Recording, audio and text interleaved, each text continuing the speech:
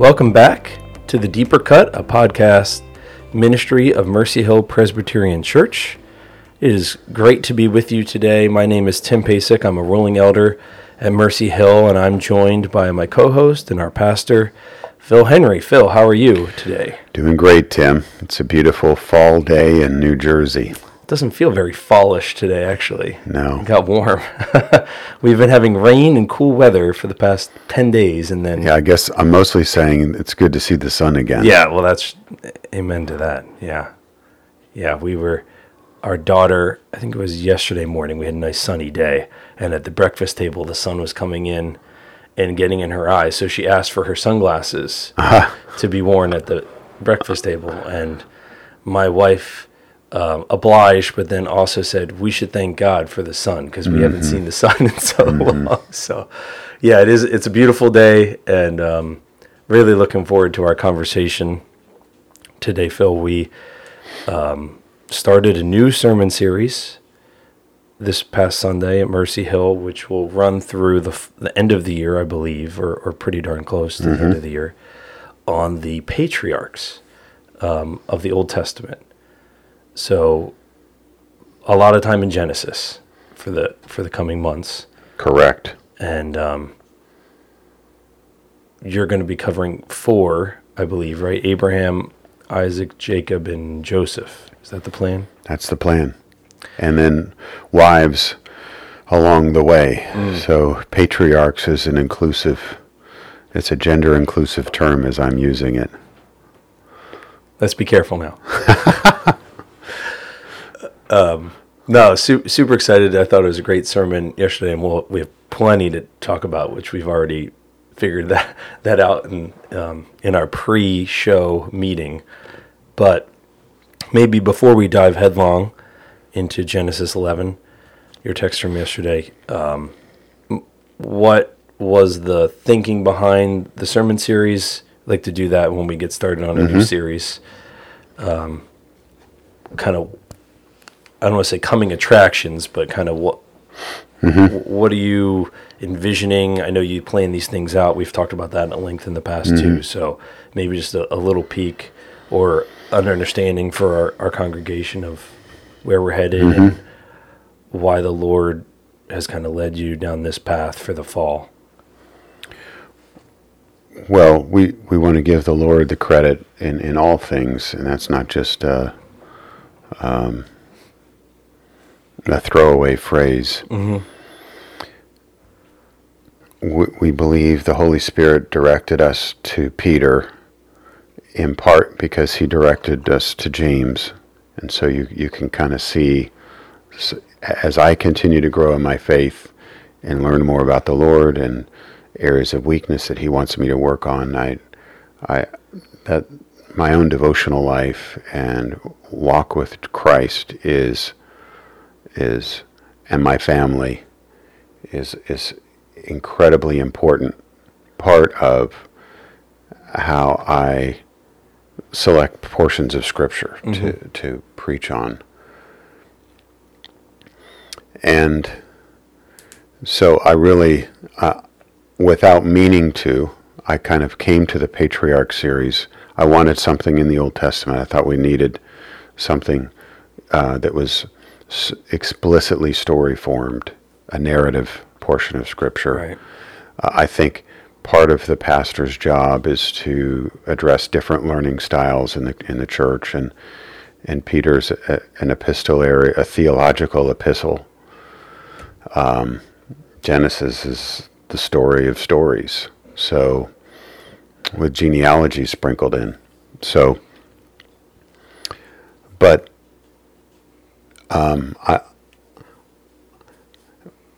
so that was one big draw to the Old Testament, to the stories. The topic of fathers and families, this wasn't why I picked it, but as I was feeling drawn towards Genesis and the patriarchs, it did occur to me as I was settling in on that topic that our calling as a church to support and encourage the family concept, the family unit, the idea of father rule and mother rule as a concept at all, is rather than the state or the daycare taking care of our kids. My pitch for my vision for a Christian family isn't that a wife shouldn't work. It's that her primary God-given Edenic paradigm is to work in support of the call that God has given to her husband. And that breaks out in 1,000 rays of light with 1,000 different women and men and their relationships. It looks different in every family. But the idea that we have a marriage partnership in which God has called the man to accomplish his will, and we see the wife partnering and not partnering well, and then the husband partnering well with his wife and not partnering well. Mm-hmm. Those are the things we're struggling with as a congregation and as a society. And my little contribution, I guess, what I think Jesus wants to say to our church is in part, keep up the good work. Mm. It's good work. It's hard work, but keep at it. So there's kind of a cultural component and a family component there. Mm.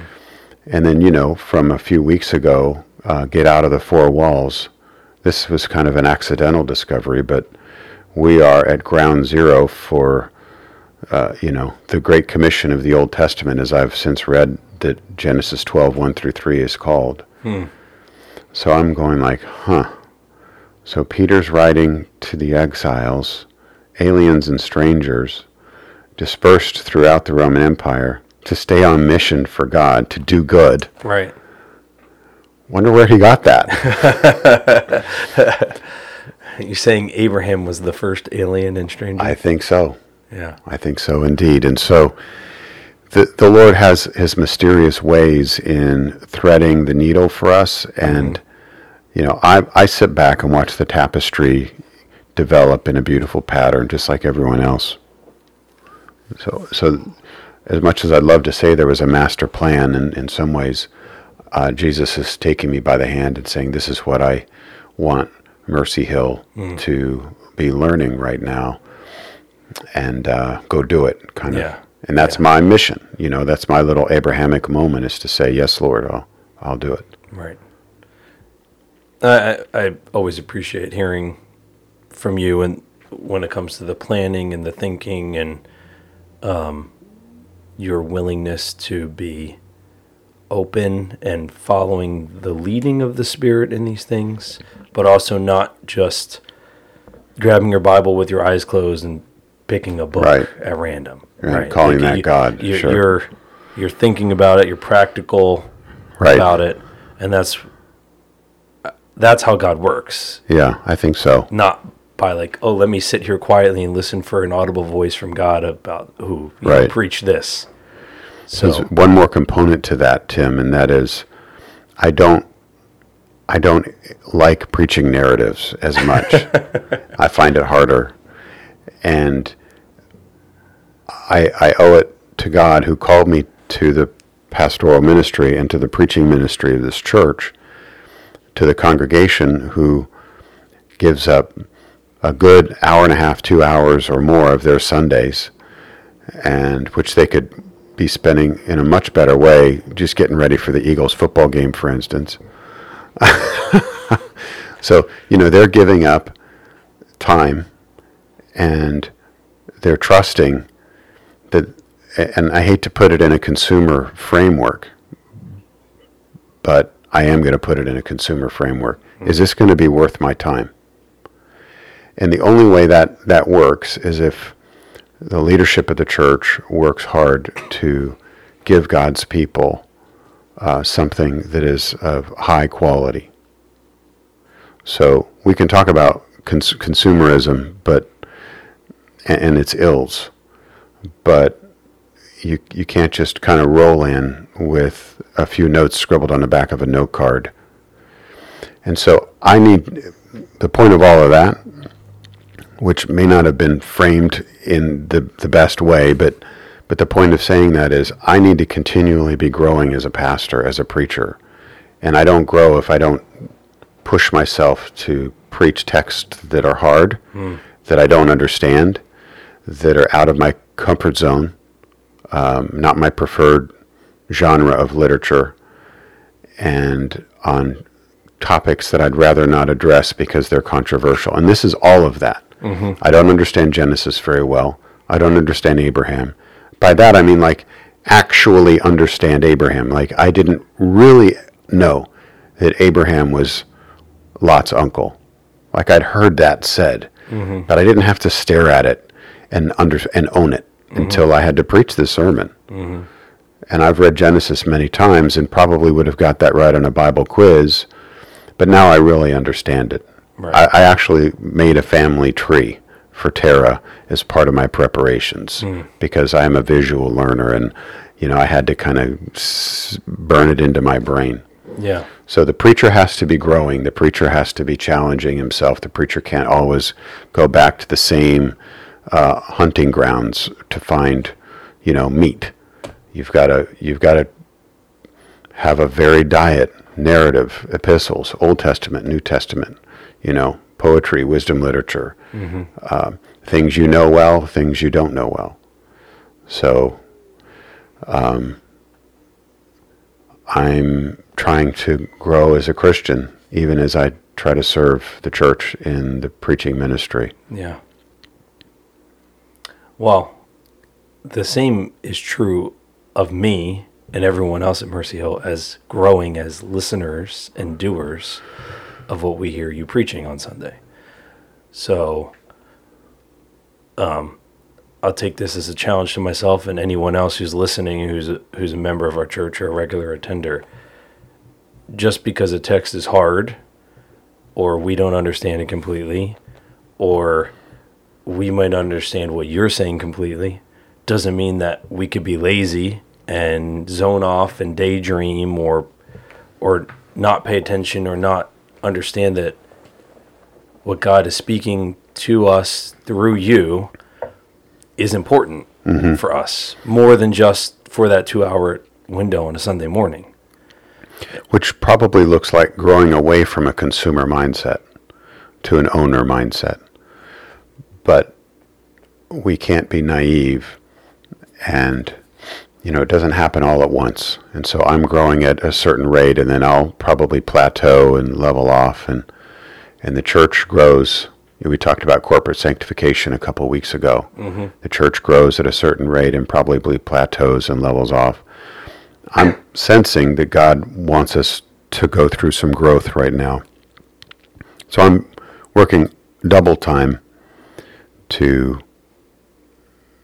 extra hard, I guess, to bring something special that meets the needs of the hour.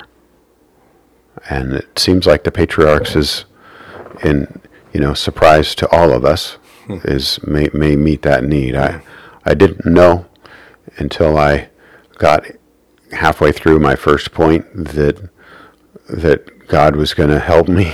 I know He promises to, but I'm like, I was thinking this morning, it's like, oh boy, this is it. You felt a lot like Abraham, probably. This is the last sermon I'm ever preaching in this church. They're going to be done with me after this one.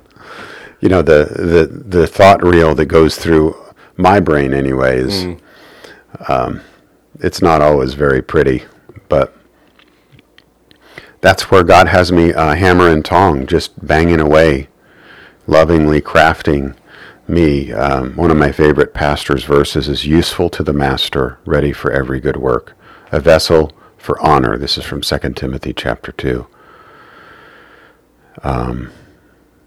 And that requires sanctification. Yeah. And sometimes I've used the phrase, I feel like I'm preaching my way out of a paper bag. Like I've been enclosed in this boundary or imprisoned in a way, and I have the key. And the key is faith of Abraham, we'll just say, trust God, believe the gospel, and rest in His finished work, and you'll be fine. Yeah. But getting to that clarity, as you know, as a man on a day-to-day basis, is sometimes you take a very circuitous route. Oh yeah. Yeah. Yeah. I mean, to put it in words that you used from the pulpit in one of the points is, don't settle down in Haran, right? Exactly. This is it exactly. And without meaning to, that's exactly where I'm at in my life. I mean, my short illustration of a middle-aged man who needs to press on, that was perhaps a bit more transparent. But really, and I've said this, I'm sure I've said this in the podcast before, I'm the first hearer of the sermon. Yeah. Yeah. And if it doesn't make sense to me, then it probably doesn't need to be preached, because I struggle as much, if not more, than anyone else in the church. And I think the church depends on or expects, getting back to this consumer, I think I would say they have a right to expect that what's preached from the pulpit has been road tested in some fashion. Like, is this meaningful, actionable? Is this product, you buy something from Big Lots or the Dollar General or Walmart, Target, wherever, and you bring it home and it doesn't work? I mean, I know we're not supposed to use bad words, but grumble, murmuring, oh my goodness, a second trip because that thing didn't work. Yeah. So settling in Haran, I mean, what a better picture of a lazy suburban church. Not that we're lazy, we are suburban. Yeah. But I think those tendencies are there for the Western church in general, and we'll let our listeners decide to what degree it applies to them individually or to us as a congregation. But we have work to do. Yeah. Yeah. There was a lot of good points you made yesterday that somehow, I shouldn't say somehow, I say that's tongue-in-cheek or sarcastically. You preach a sermon about an Old Testament patriarch of the covenant people of God before they were the covenant people of God, kind of, and that applies to us today. So neatly, it is remarkable, isn't it? You know what I mean? It's remarkable. In a way, very literally, we are so far removed. Right. But at the same time, it is, I mean, the threads that apply so neatly and succinctly and precisely to our lives today, it's amazing. I mean, there's no other explanation to it other than it's the Word of God. The Word of God. That's just what I was thinking. Yeah. So maybe let's we're talking a lot about without talking about the sermon at all. So maybe let's dive into a couple of the points. Let's do that. And actually take a deeper cut at this. Well, if there's any homiletical nerds out there, they were just I always love doing that, and it's not something we have to do. The crafting of a message. In the beginning of a series, there's so much that goes into that. Yeah. I mean, we didn't, like, I'm using a different sermon outline for a narrative, which is partly why I like my other. I tend to have 2 or 3 kind of containers that I take the work of the study, the exegetical work, and I arrange. You know this because we've worked together many times. I tend to arrange the fruits of the study in a certain way for an epistle. With a narrative, I arrange it in a different way, or at least I have been lately. I think there's a lot of freedom that a pastor has. I mean, you be the judge if the arrangement worked. I think probably my introductory comments retelling the story, I got a little carried away. But having said that, partly I'm just not used to this form. My mom said that was probably a little too long also, but still. There's so much involved in putting together, and, for someone who aspires to preach, it's every single week. Yeah. So it's we're asking a lot of a man to do this, but we're trusting God to do this too. And as you said, the Word of God is living and active, and it's applicable in every age and to every generation of man until God returns, because it's His world. Yeah. I think just a quick note on that, and your I know it's technically in the outline of your sermon, the introduction. It was the content. It was the story. It was, I hate to call it the Bible study part, but who is this person? Who is the family? Where are they? What is that? You know, it's so foreign to us, even if we read Genesis a million times over. If you haven't done a Bible study and looked up the names and looked up the places and really gotten into it, you know, I'll confess, I didn't know most of what you had shared because I never spent the time to look it up. But one of the things that always occurs to me, either in doing Bible study or when yourself or whoever's preaching provides that backdrop, and there was a lot more that you could have said and you restrained yourself. But for the sake of time,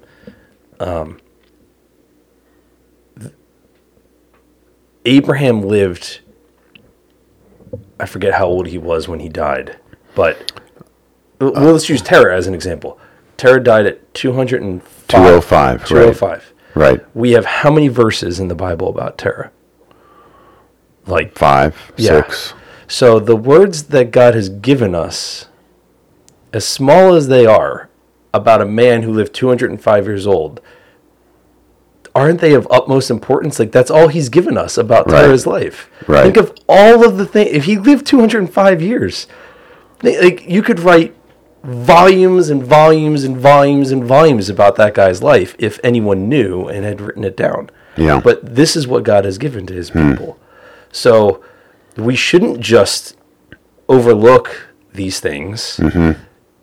Every word is important in that regard because they are specific to what God inspired the authors to put down in writing for the church, for his people. And so it's important that we understand what they, to as far as we can go with that. And certainly we can't get to the bottom of the whole, if you will. Like, there's always going to be more that we can glean. True. But I think we are lazy and we are short-sighted if we don't try to put in the effort and we just read it at face value. Not that that's not worthwhile to just read it. Sometimes it's good to just read all of Genesis in a sitting, you know, get the whole picture. But it's also important that we understand what God is giving to us in his word. Yes, it is. So this is the deeper cut, and let's confess that our enemy, the devil, prowls around like a roaring lion, wanting to swallow the church and her people whole. That's what devour means in 1 Peter 5, 8, and 9.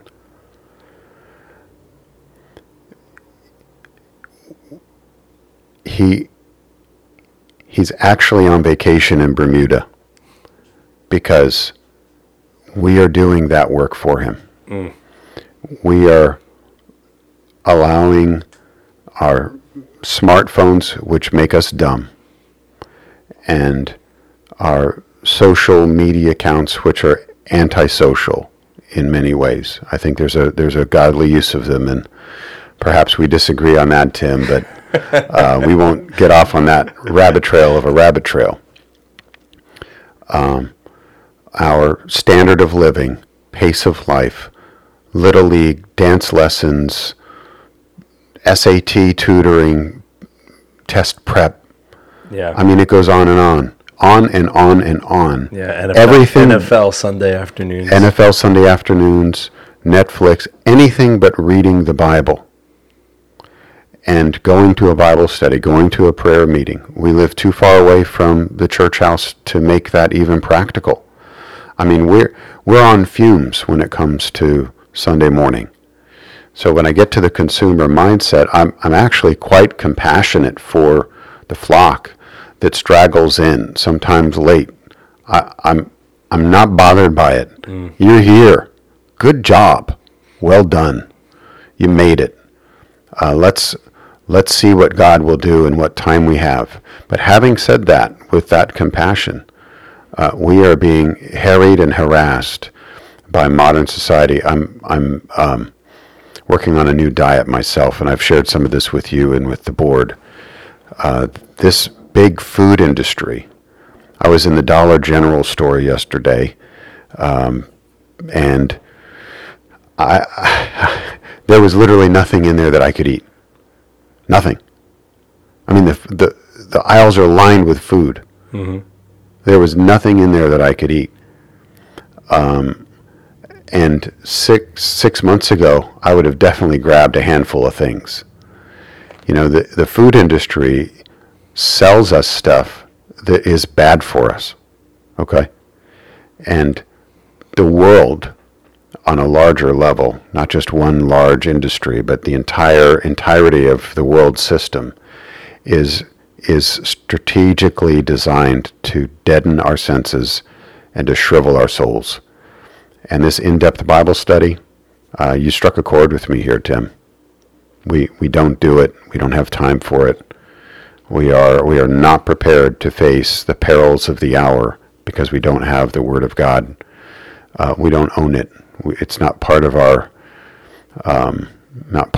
system. It's not part of our immune system the way that it needs to be. Yeah.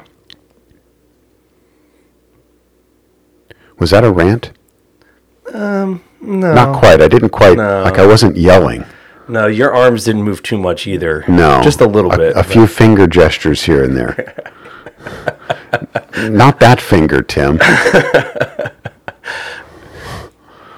I mean, what better opportunity or venue for a rant than the deeper cut? Okay. So, I won't feel no, too but bad. I You were nodding, I didn't so mean you to were- egg you on. You were but kind of egging me on. I did bring it up. You basically, did. because You did. I started down a little bit of a rant, and starts. I know you say the same thing, Phil. It starts first and foremost with me. It's not like I'm complaining about Those people. yeah. Yeah, it's us. It's you and me, for sure. And I could be a much better pastor than I am. And God loves me. This is not me trying to justify myself by my works, but we're going to see in a little bit next week, and definitely in 2 weeks, Abraham is the friend of God in James chapter 2. You know why? Because he's justified by his works. He lived his faith. And in a very complicated context, not an easy thing for him to have done that, but he did it. Yeah. And so in our day, we need to find a way to do that. I think our church is actually doing a really good job across the board, but as we've talked about as a board, as elders of the church, we need to raise our game a little bit here. Yeah. To meet the needs of the hour, and I'm happy. This conversation, I think, is part of what God is using to stir your heart, to stir my heart, and I'm excited. Yeah, I keep being reminded in the midst of this current conversation what you were saying yesterday about don't just settle, right? Don't just be comfortable. You know, I think this was your second point, I believe. The believing, trusting. Yeah, trusting faith, right? You know, don't stop in Haran like we already mentioned. You know, you made a very, very specific application point of maybe for those people who complain about New Jersey and are always wanting to say that they leave, and I'm one of them, maybe you need to stop complaining about it. Maybe God has called you to be here, right? That kind of thing. My takeaway was because you said stop complaining about our state and all the things that are wrong with it, and be a blessing. And so I wrote, stop complaining, be a blessing. Amen. And that's going to be my motto this week. Okay. If not for longer. Okay. Stop complaining, not just about New Jersey, about anything and everything. in my life. I find it so easy to complain. Complain about my wife, complain about my kids, complain about my job, complain about my lack of sleep, complain about how bad I am. I mean, I have a million things to complain about. And it's like, stop throwing a pity party and complaining about things. Be a blessing. So, really, really, really, I know you used a very specific example, but I think you can blow it out beyond there and apply it. That concept from that little hot take, I guess, in the sermon. You got some chuckles. I did. Yeah. I did. Polly especially, she sort of, you know, you can't do a high five to your wife, but I could tell, like, she was happy that I shared that because we've talked about that before, you know. We're pretty happy in New Jersey, but we didn't grow up here either. Yeah. And we chose this place, and in some ways New Jersey chose us, and we're a unique case in that regard from the average person in our congregation. But when I read my main inspiration in terms of like fueling my heart for these sermons were Calvin's lectures, aka sermons on Genesis, which he did every day. It's crazy.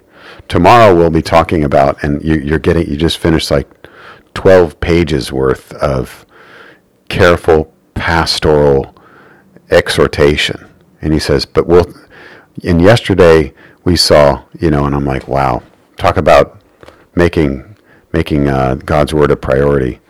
Monday, Tuesday, Wednesday. He didn't have Facebook or Instagram. No, or Netflix, nor did he have electricity. So, you know, or a car.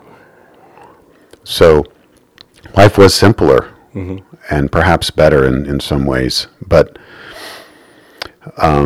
Calvin was speaking. Here's my point.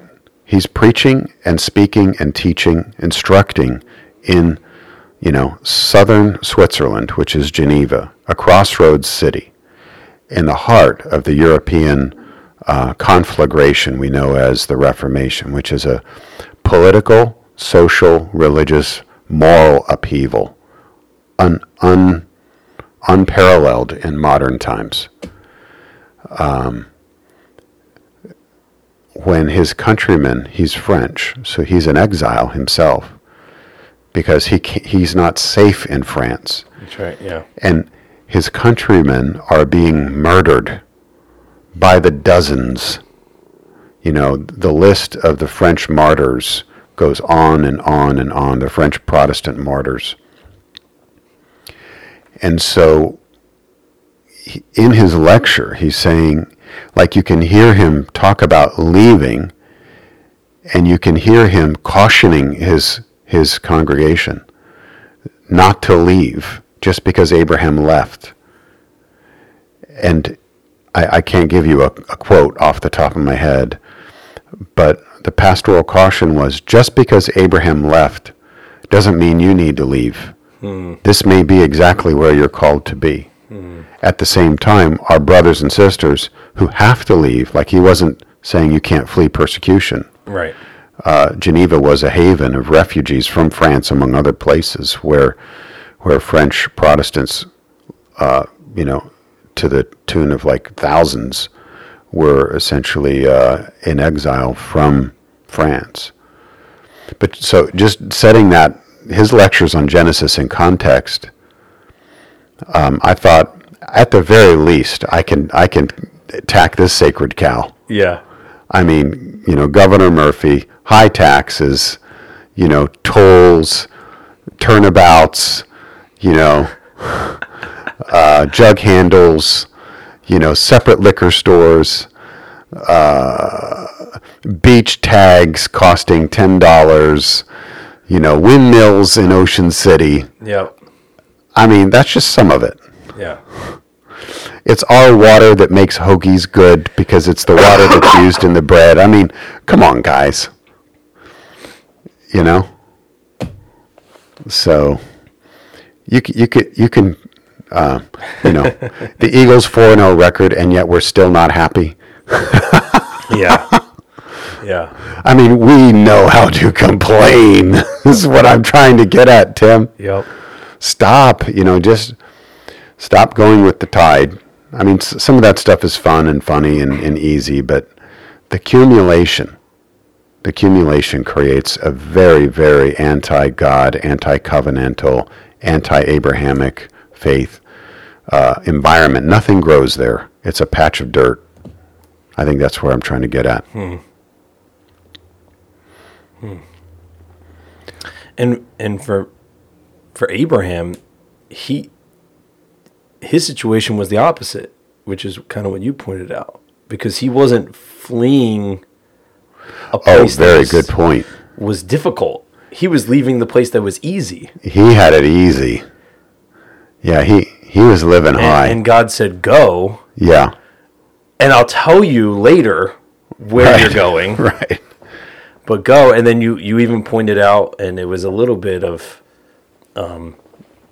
foreshadowing, later in Genesis about Abraham's life, but he didn't even settle down. So he went from settled in his hometown, home country with his friends and family, to a place that he didn't know, to a people that he was not a part of, right, and never actually settled anyway. Right. Remember my 3 words: familiar, comfortable, and settled. Yeah. And I chose those because I think it very well describes not just individuals and kind of a culture in our church, but which we need to grow out of to some degree. Yeah. But I think that's like the goal of every man in South Jersey. Well, that is South Jersey. It is South Jersey. You didn't say it. No, I didn't. But it is literally South Jersey. It's the good life to find around here. You don't. No one leaves South Jersey. You go away to school and you come back to South. I mean, this is my life. Go away to school and you come back. And I live 30 minutes away from where I grew up. Mm-hmm. And that's far for some people. Mm-hmm. I mean, I have a lot of friends that live in the same town that they grew up in. Maybe not the same house, but within 5 minutes and 5 miles of where they grew up. And that's kind of the norm for South Jersey, to be honest. So if that's your wife, I'm not saying your wife, but if that's one's wife and you're a man and this is your cultural context, she has the same operating system as you do, iOS 17.2 or whatever we're up to. That's the thing that's running her smartphone. Right. And so, lest you get an Abrahamic thought in your mind, she's there to settle you down and to remind you how important the familiar is and how your whole marriage program is aiming for the comfortable. Now, I'm not picking on the women, because sometimes when the woman gets an Abrahamic thought and she's captured by the faith of the patriarch, it's the man who has that nice rack of tools in his garage, and it's a 3-car garage. The 3rd car is used for, where he's working on his 57 Chevy or whatever, that was the car that people worked on when I was growing up. I don't know what car the old guys are working on today. So it's like in the marriage, the conspiracy for the familiar, the comfortable, and the settled, it works across the marriage. And sometimes if you've both been captured by the Abrahamic faith, but not at the same time. So you're tugging on her and she's settled. She's tugging on you and you point out the familiar, which means family. It's rare that as a couple we're on the same page at the same time. When God calls, we go. Yeah. And so the dynamic is harder in some ways as a married couple in our context here to walk in the faith of Abraham. And if you're not, Calvin does point this out too, it's somewhat helpful when you go away to a new context that's alien or foreign.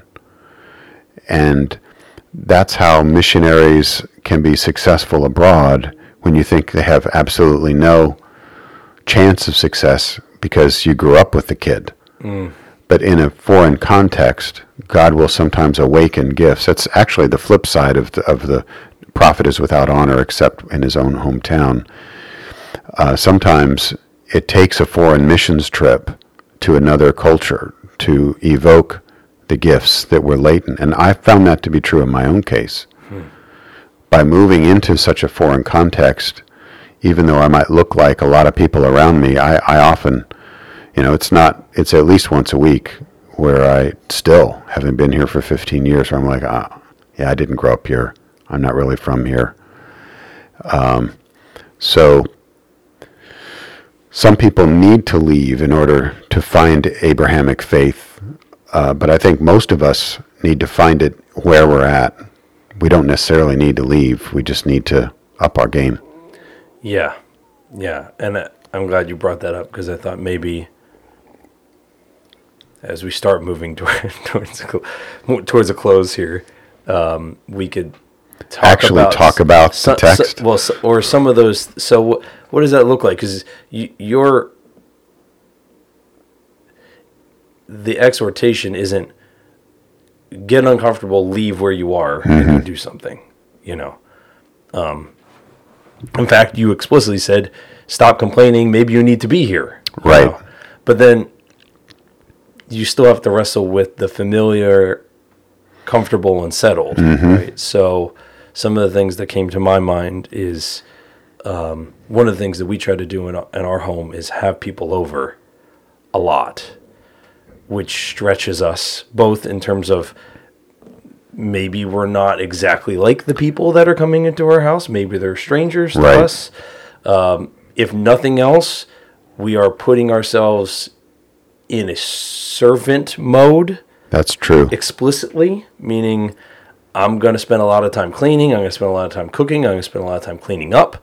I'm not going to get to sit and talk to people because they're going to sit and talk, and I'm going to serve, things like that. So we try to do that as often as we can. Even still, that's a comfortable place for me because I like doing that. But that was a thought, having people in your home. Another thought that I had was, even in the context of our church, doing things, whether that's Bible study or a men's or women's event or serving at an event that you don't, I want to say you would rather not do, but it's inconvenient for your schedule, for your marriage, for your, so there are plenty of Wednesday nights when Allie goes to leave at 6:45. I'm like, why can't this start at 8? And you help me put the kids to bed. Right. The women's Bible study. Yeah. And I always find myself repenting in my head before the Lord, like, why am I complaining that my wife is going to Bible study? Because it would be much more comfortable for me for her to stay home and help me put the kids to bed than leave me with 3 kids to have to be bathed and, prayers prayed with and books read and tucked in for the night. So this is a couple of very practical examples from my own life that I'm trying to challenge that's myself. Really helpful. And you see how, and maybe our listeners can see how you're working to flesh out how you can have more of Abraham's faith. Right. So I like, that's good Bible logic. It's good spirit thinking. You're reframing. That came up several times in the First Peter series. You're learning to reframe your circumstances through the lens of Abraham's faith, to use this last Sunday's message. Right.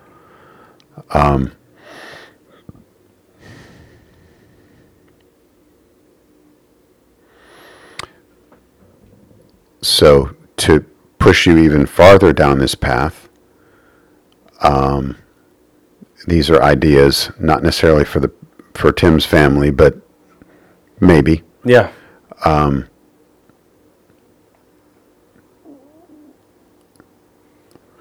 What kinds of things make you happy?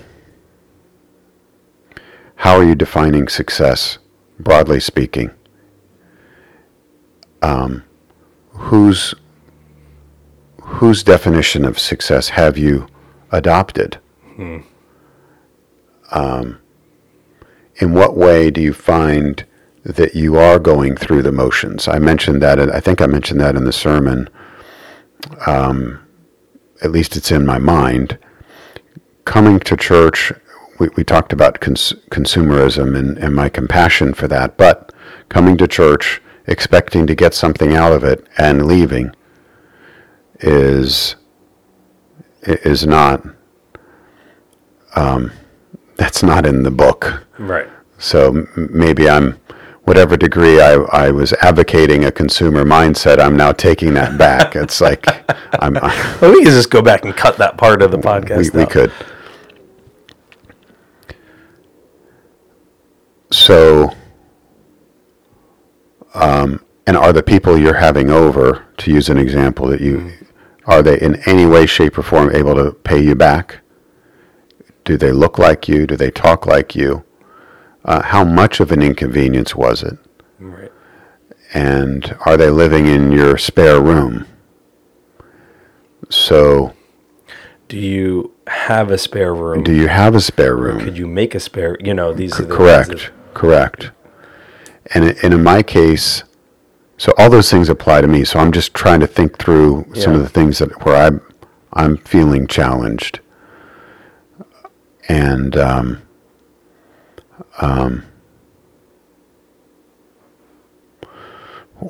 for me, and you heard some of this maybe in the message, where am I in the prayer request part? Where am I feeling disappointed that God hasn't worked in my life up until now? And rather than looking on that as something that I'm lacking, seeing God's promise as present. Remember I said he's plotting, scheming, planning behind the curtain, behind the scenes. Even now as we speak, something is emerging that you conveniently overlooked, accidentally overlooked, in your rage or in your indifference to the Lord. You just weren't even paying attention. And here it is. So those are some of my thoughts. I don't know if that is in line with what you're asking or... Yeah, I think it's helpful for you to put those out there for me. Hopefully our listeners, I find it helpful too. I just, this was one of those sermons, Phil, where you gave us a lot of good application, but you're giving application to an entire room of people. Mm-hmm. And one of the things that I very, very much appreciate about doing this podcast with you almost weekly is that even though we might not on microphone talk through specific applications, I'm kind of forced to think about it even if we don't talk about it, because I got to be prepared to talk to you for an hour about the sermon that you preached.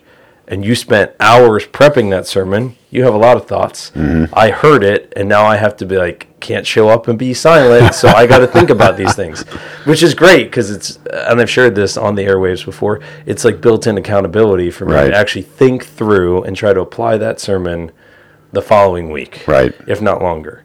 So yesterday, I felt like you left a lot of gold nuggets, and I'm like, ooh, I don't want to just kind of tuck this under my pillow and forget about it. I want to look at it. I want to think about, what can I do with this? What can I make out of this? How can I utilize this week? And so not settling, not complaining. Like those are, I hate to put it this way, but in my life, that's like low-hanging. It's not easy. I don't mean in that regard, but it's like, you could tell me that any day of the week, and you're going to get me, because I'm like... I think that's why Allie told me to make sure I mentioned those things, too. Yeah. Make sure you put those in your sermon, Phil. Yeah, and then she probably told you we probably need to have a follow-up conversation later this week when I fail to do all those things. That's why we've got it scheduled for Thursday. A couple quick technical points maybe that would be interesting just on the story part.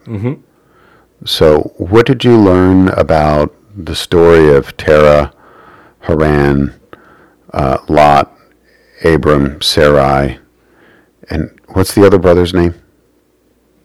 I forget. I've got the text here. Yeah. Isn't it? He never figures again in the story. Nahor? Nahor, yes. Yeah, Nahor. Look, I didn't even have to look it up. Yeah, Nahor. So, for example, one interesting thing that I actually spent a lot of time on, like the family tree, verse 26, which I didn't read Sunday, when Terah had lived 70 years, he fathered Abram, Nahor, and Haran. A number of the commentaries point out that Abram may not have been the oldest son. The numbers are weird, in other words, when you start looking at Abraham, and we know Abraham is 75 in 12:4. When he leaves Haran. When he leaves Haran and his father dies. So you can calculate with 205, 70, and 75. These are the three numbers that are given to us in the text. You come to the idea that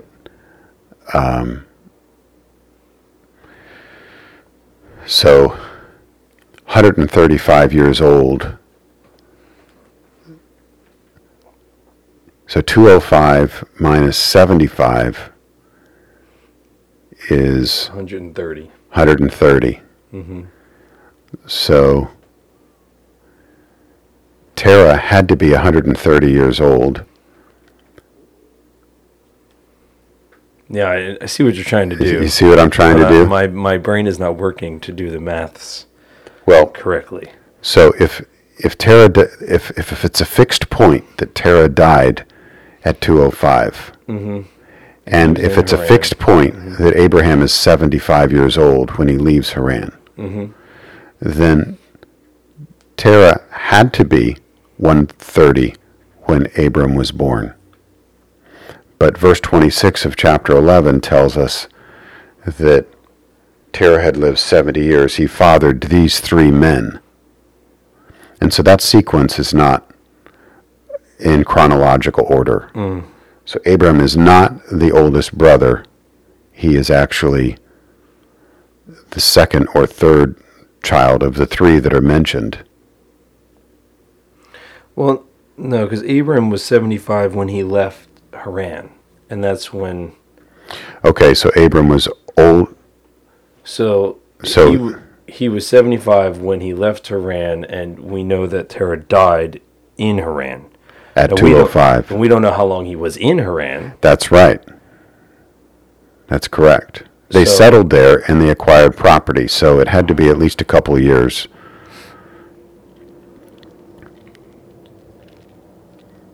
Yeah, I see what you're saying. So Terah's likely to have been... So Abram spent 75 years between his birth and when he left Haran. And sometime during that 75 years... And he was born in Ur. Is when... And Terah spent 130 years between... His birth. And... When... No. See, this is... I got to... I'm in this case, I'm like you. You need the whiteboard, right?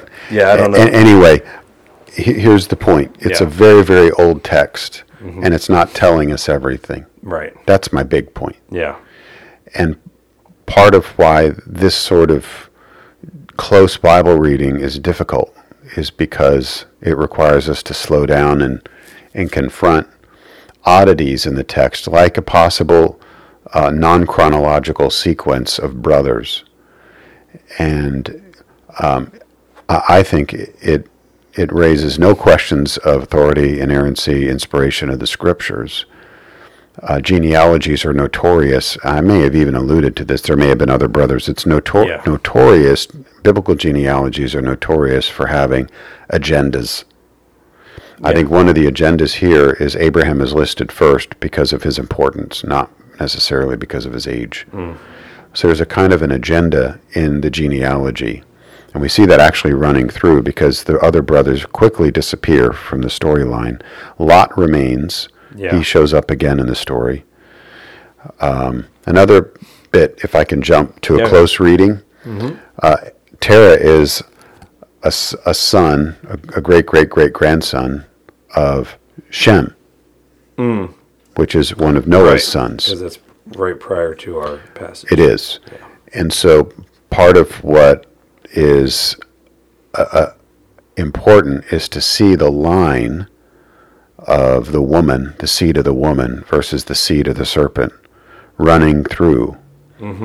So what's another son of Noah that shows up in our text? So flip back to 9, Genesis 9. Blessed be the Lord, this is 9:26, the Lord, the God of Shem, and go ahead. Canaan be his servant. And then may God enlarge Japheth, and let him dwell in him, God, the Lord, Yahweh, dwell in the tents of Shem, and let Canaan be his servant. So this is not contrary to the pre-world Civil War South. This is not a prophecy that's saying black people will serve white people. And I laugh. It's actually not a funny matter. But it just shocks me how our a prioris can drive our exegesis, and that we have Southern Presbyterians that advocated for that. It's a little above my pay grade, Tim. I'm sure that was the case, but I have no proof of it. Certainly that was a biblical case that was argued by some who were trying to justify man stealing, slavery in the South, pre-Civil War, etc. Yep. What is it saying? Well, when Abraham comes in Genesis 12, verse 4,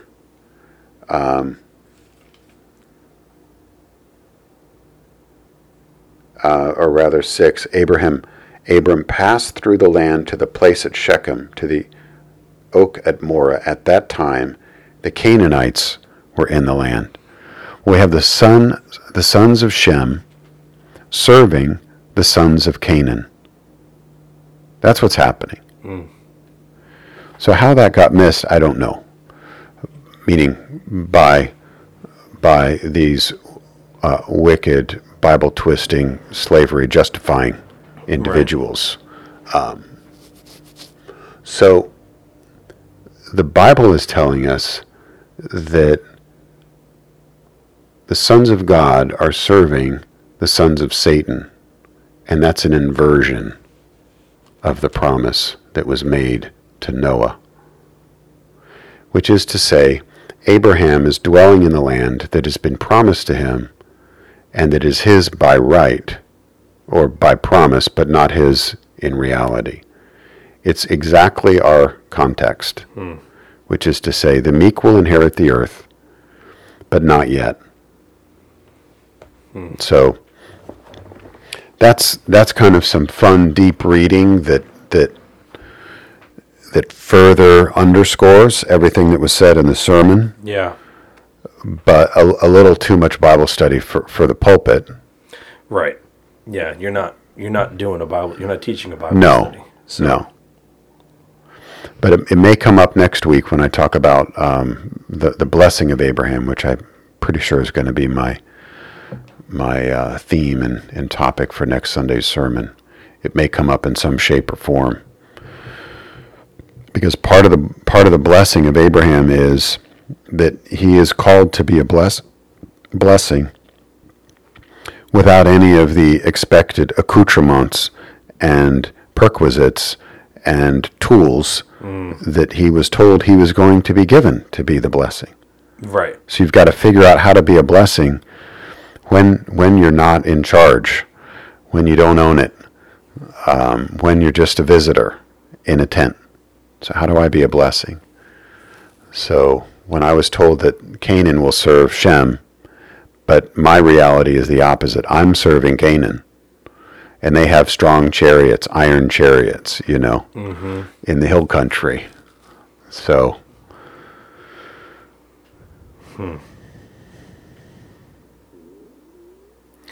So this is somewhere, Tim, to help you tie this off. This is somewhere on. Isn't that neat? Yeah. To, wow, there's a lot of application there for my life. So. Yeah. Well, yeah. I mean, and this just goes back to what we were ranting about a little bit earlier. In that it's important that we really strive to understand what the text is saying, because it does apply to us. It's not inconsequential that this stuff is written. A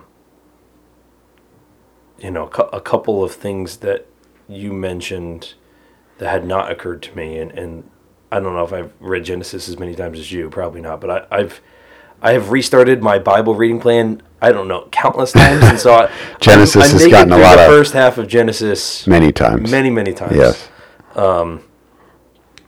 Just a couple from my perspective.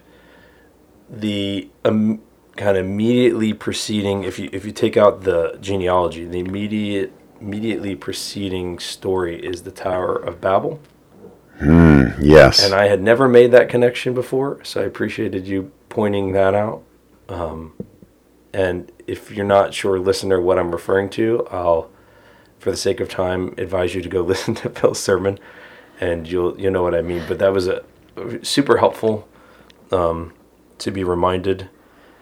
Terah dying in Haran and not actually making it all the way to Canaan. Right. I mean, it's clear the days of Terah were 205 years, and he died in Haran. Yeah. And I just read it kind of flippantly, kind of like, oh, okay. He lived really, really long, and he died there, and not thinking twice about that. And then you gave a little bit more context about Terah and the meaning of his name, and that he was an idolater. Mm-hmm. We read that in Joshua, I think. Right. And again, like, never making those connections before, which then triggers a bunch of other thoughts in my head of, well, okay, patriarchal society, who's to say that Abraham wasn't, at least initially, like his dad, right? That's exactly in right. his hometown. That's exactly and right. The Lord God, who in 12:1 says, go, and he goes. I know. Which makes it all that much more amazing. I know. To me. It's just amazing. It's just, especially when you're talking about Abraham's faith and trying to have faith like Abraham, it's like, man. So when God chooses Noah, we're explicitly told that Noah is a righteous man. Yes. Yep. So the faith of the covenant promise given to Adam and Eve, that she would be the mother of all the living, is evident and obvious and strong in Noah. Right. We know that Noah wasn't saved by works, but there's something really, really special about him that's explicit in the text. Yeah. We can infer that about Abraham. Maybe he was like the standout. He was the one guy of all of Terah's sons who didn't worship the moon. And all of the community, everybody on the block, right. Everybody in that zip code in Ur of the Chaldees, everybody kind of in metropolitan Babylon, every June 1st or September 30th or whatever the moon Christmas on the moon, whatever that was. Yeah.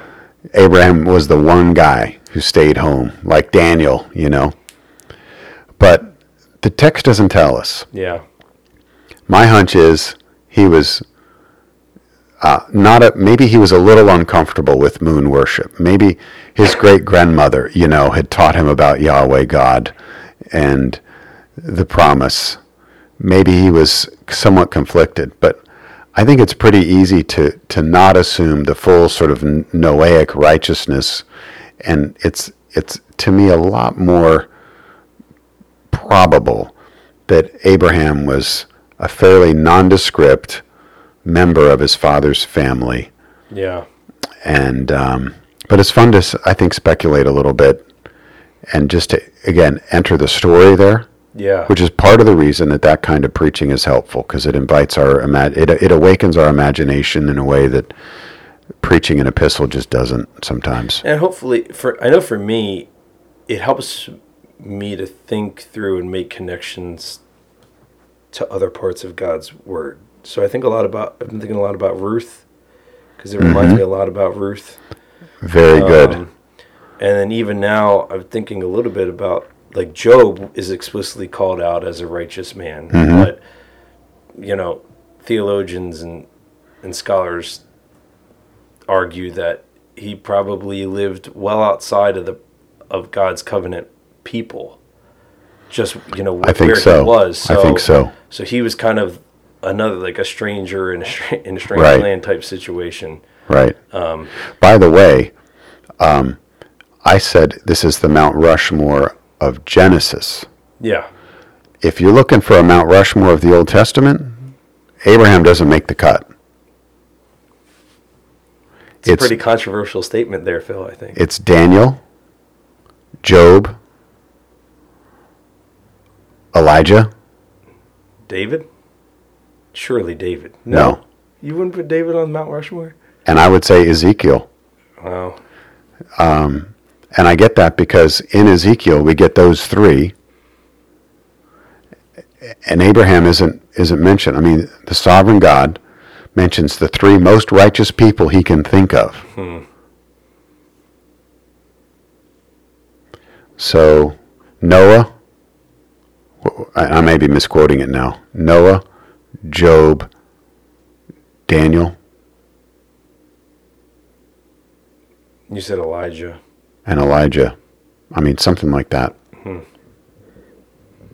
So God skips over Abraham is my point. We're looking for the Mount Rush, like the most righteous men in the Old Testament. Yeah. It's not Abraham. But he is, without a doubt, the father of all who believe. So there's something extremely righteous about Abraham. Right, and that was counted to him as righteousness. That's right. That's part of the blessing of Abraham, is that God made him righteous. There's nothing sparkling about him per se. This gets back to why my imagination sees, unlike Noah, I see Abraham as just a regular guy, Yeah. doing his thing. Yeah. And God taps him on the shoulder in just an astounding act of grace, and says, "You're my guy now." And even more amazing than God choosing Abraham is that Abraham followed. Like he actually followed God. Yes. Well, he followed God, not knowing where he was going, and believing in a promise that There was no way it was impossible. It was impossible. It was literally impossible. Yeah. And he knew it was impossible. Yeah. And yet, so. But, I mean, I'm not saying that we're Abraham, but the same can be said for all of us, right? I think we're so. in an impossible situation apart from God. I think so. Yeah. And it's by God's grace alone that our impossible situation is made possible by the work of the Spirit in us because of what Jesus has done. So, man, so much to think about. I wish we could spend another hour. I mean, we could. We just, not post it. But Right. for the sake of all of our listeners, all of our dozen listeners. Are we up to 12 now? Oh, I don't know. I'm just making up the number. I hope so. I know that some of the men listen to this and give good feedback. Well, if you're listening and you have my cell phone, shoot me a text. Let me know how the podcast is going, because we are trying to get the word out about it, but we're not. We're doing it primarily for our congregation. But if it's a help to you, let Tim or me know. Yeah, and then make an effort to be here sometime. We'd love to have you. We would. We got a lot more weeks ahead of this series, and I'm really looking forward to it. I mean, I hope you save some in the tank for the rest of the Well, the series. you brought the heavy hitter. You brought O. Palmer Robertson this morning. We didn't even We didn't even open talk about it. Christ of the Covenants. Yeah. Well, But we'll have opportunity to give the good doctor his credit. yes. Certainly. You can't go through the patriarchs and not talk about God's covenant. So, it's been a blast this morning going through this with you, Phil. Thanks to all of our listeners who have tuned in. We look forward to being with you again next week. We do pray that you'd have a blessed week. And like Phil said, if this was a blessing to you or you have questions, shoot us a text. We'd love to hear from you. Until then, this is the Deeper Cut Podcast, and we'll talk to you next week.